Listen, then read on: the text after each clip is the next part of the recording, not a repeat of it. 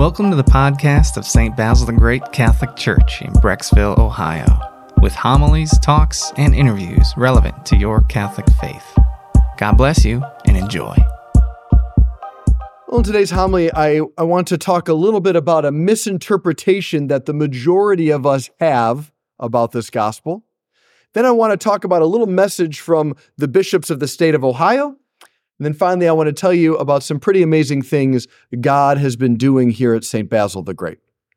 So first, the beginning of this gospel, Jesus says, "Nothing is concealed that will not be revealed, nor secret that will not be known." And if you're anything like me, for most of my life, when I heard that, I'm like, oh, great. Like, everyone's going to know what I did in the end. This is not good. And you end up being like kind of deflated. And there's a part of your heart that you want to hide when you hear that. And so maybe that's the first thing to notice is what part of your heart do you want to hide? Be a good place to begin your conversations with God this week. But here's the thing. When we think that Jesus is saying, hey, in the end, everyone gets to know your stuff anyways, not really good news. And it also isn't what Jesus meant at all. If you begin to read Scripture in a context, you begin to see that that wasn't even on his mind. That was not what he was conveying. Here's what I mean. This is Matthew chapter 10, verse 26.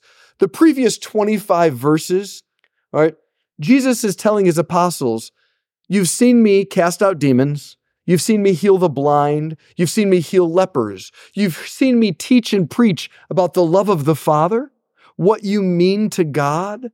You've seen me talk about forgiveness. I've spoken in parables, and then when everyone left, I brought you, my chosen ones, to the side, and I explained things to you in secret and in the dark, so you got to know more than everyone else. Now it's your turn. Now you go out and do the things I did. Speak, teach, tell, talk, pray, do, get involved, reveal the kingdom, communicate God to others. And so right before this line, he says, by the way, everyone thinks I'm the devil. They call me Beelzebub. That's what Jesus says. No student's greater than his master. They're going to think the same of you. And so you get the first line today, fear no one. Or in other translations, do not fear them. What he means is, as you go out, tell the things you've heard me tell you. The truth is going to come out, not about our brokenness and sin. What Jesus means is the truth about who he is and what he's bringing into the world. That's going to be known eventually. And the great dignity that each one of you have tonight in church, the great dignity you have is, he's saying, would you share in this mission? Would you be the one through whom people learn God is real? He knows them, he loves them, he's eager to forgive them, and he has a plan of meaning and joy and beauty. Would you be the one to do that? I'm calling you to this. And so if we don't know Scripture's context, we start thinking, oh my gosh, all my sins are going to get out there. And you realize, Jesus, like, what are you talking about? I mean, the truth about me is going to get out there, and I'm asking you to be a part of that mission. In light of that, I want to share with you this past Friday, Bishop Malesic gathered all the priests in the diocese together for a kind of spontaneous gathering. He doesn't do this often.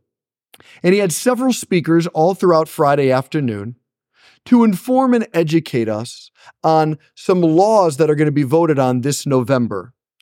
And so he wanted us to be educated, and he asked that we would join in the mission of educating the people of God here in Ohio so that when we vote, our faith can be heard. So let me first say this. If you're one of those people who says, I don't come to church for politics, I don't want to hear about government from the pulpit, things like that, I get it, all right? And let me say a few things. I speak as a disciple of Jesus, not a news channel or a blog. I find those to be boring and uneducated and uninsightful anyways. I speak on behalf of Jesus and the church. But Israel was a country. They wanted a king. They engaged with other countries in governments. Jesus spoke of Rome, and we hear of different governors throughout the Gospels.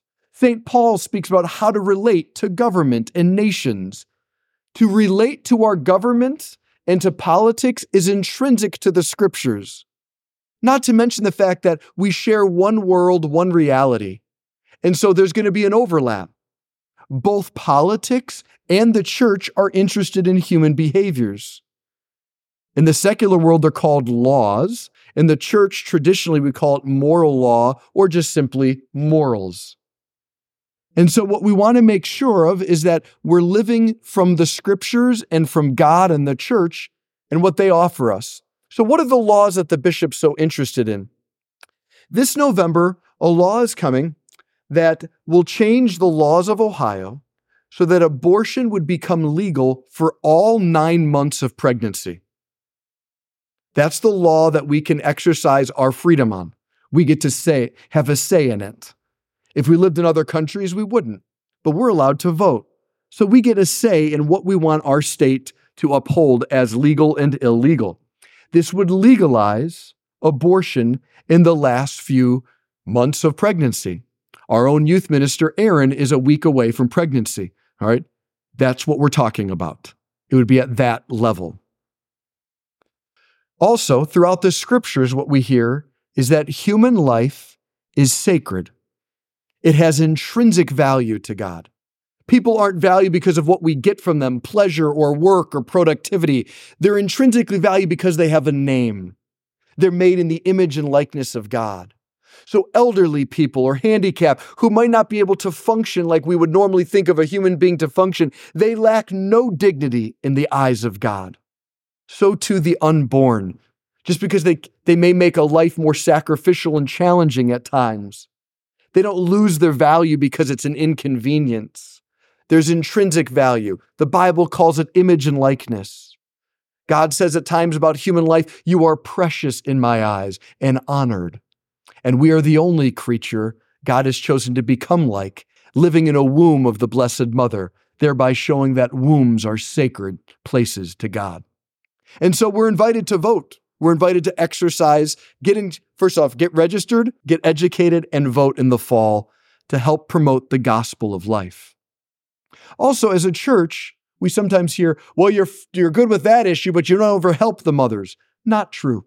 All throughout the diocese and in our own parish, we help and support all sorts of homes and outreach ministry to help at-risk pregnancies or mothers who are struggling to provide for their newborns. We provide meals, clothing, shelter, all sorts of opportunities so that people who heroically say yes to the unborn, they would feel supported by Jesus' own bride and mother, his church. Also in this law, they want to make legal any minors to get a gender reassignment surgery or puberty blockers. Any minor could obtain this without parental consent. That's also on this law. What does this mean? It means a 12-year-old feeling uncomfortable in their body. By the way, which one of us at 12 didn't feel that way? Feeling uncomfortable in their body and being told largely through social media what that actually means, even though that's untrue, all right, decides to go to their local Planned Parenthood or another organization. They could receive life-changing, life-altering medications, right, without parental consent. The people that in theory are meant to love them the most would have no say in this decision. And so you and I get a chance to speak up. And so our bishop was heroic, one of the first in the state to gather the priests and educate them so that we could let you know, to be registered, to be educated, and witness to the dignity of human life. God made us male and female. Throughout the Old Testament, he speaks about what we eat and what we do with our sexuality. He became flesh. He took on a human body. At the high point of his ministry, he said, "This is my body given up for you." St. Paul says Jesus granted us a redemption of the body. And in the creed, we profess a resurrection of the body. God has a wonderful plan for our bodies, and it's certainly being misunderstood. But at least we get a chance to exercise our freedom and to be courageous this fall and say, no, in our state, we want to stand for God's plan. I hope you join us. Okay, palate cleanser before we continue. The great things God is doing here at St. Basil's. I gathered a few of the pastoral staff this past week for an off-site retreat in this beautiful little setting in the woods with a pond, great little house. And we brought some speakers in and had some time of silence and prayer. The last speaker came to speak to us about how we can share what God is doing, much like we hear in the scripture today, to learn how to communicate what we hear in prayer to other people. He kind of did something that at first felt like a circus sideshow to me. Right? He said, I want you to ask God the Father to give you an image, a word or a phrase that you're going to share with someone else in the room. So we got quiet for a little bit and prayed. He said, all right, everyone have something? And some of us did, some of us didn't. He said, if you don't have something, ask the Father to give you a scripture passage that you love or that this person who you don't know who they are yet is going to want to hear. So then everyone said, okay, we're ready. He said, all right, now ask the Lord, what does this mean? What is this word, phrase, image, scripture passage? What is he trying to convey to the person through this? We all took a few more moments of silence. They said, okay, we got it. And then he said, okay, I'm going to randomly assign you partners.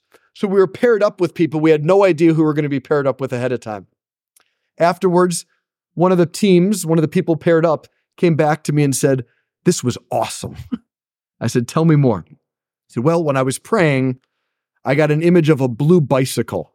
And I thought, oh, great, I'm going to be that weirdo. And so I got teamed up with this person and I went over to them and I said, I was praying and I got the image of a blue bicycle. I don't know.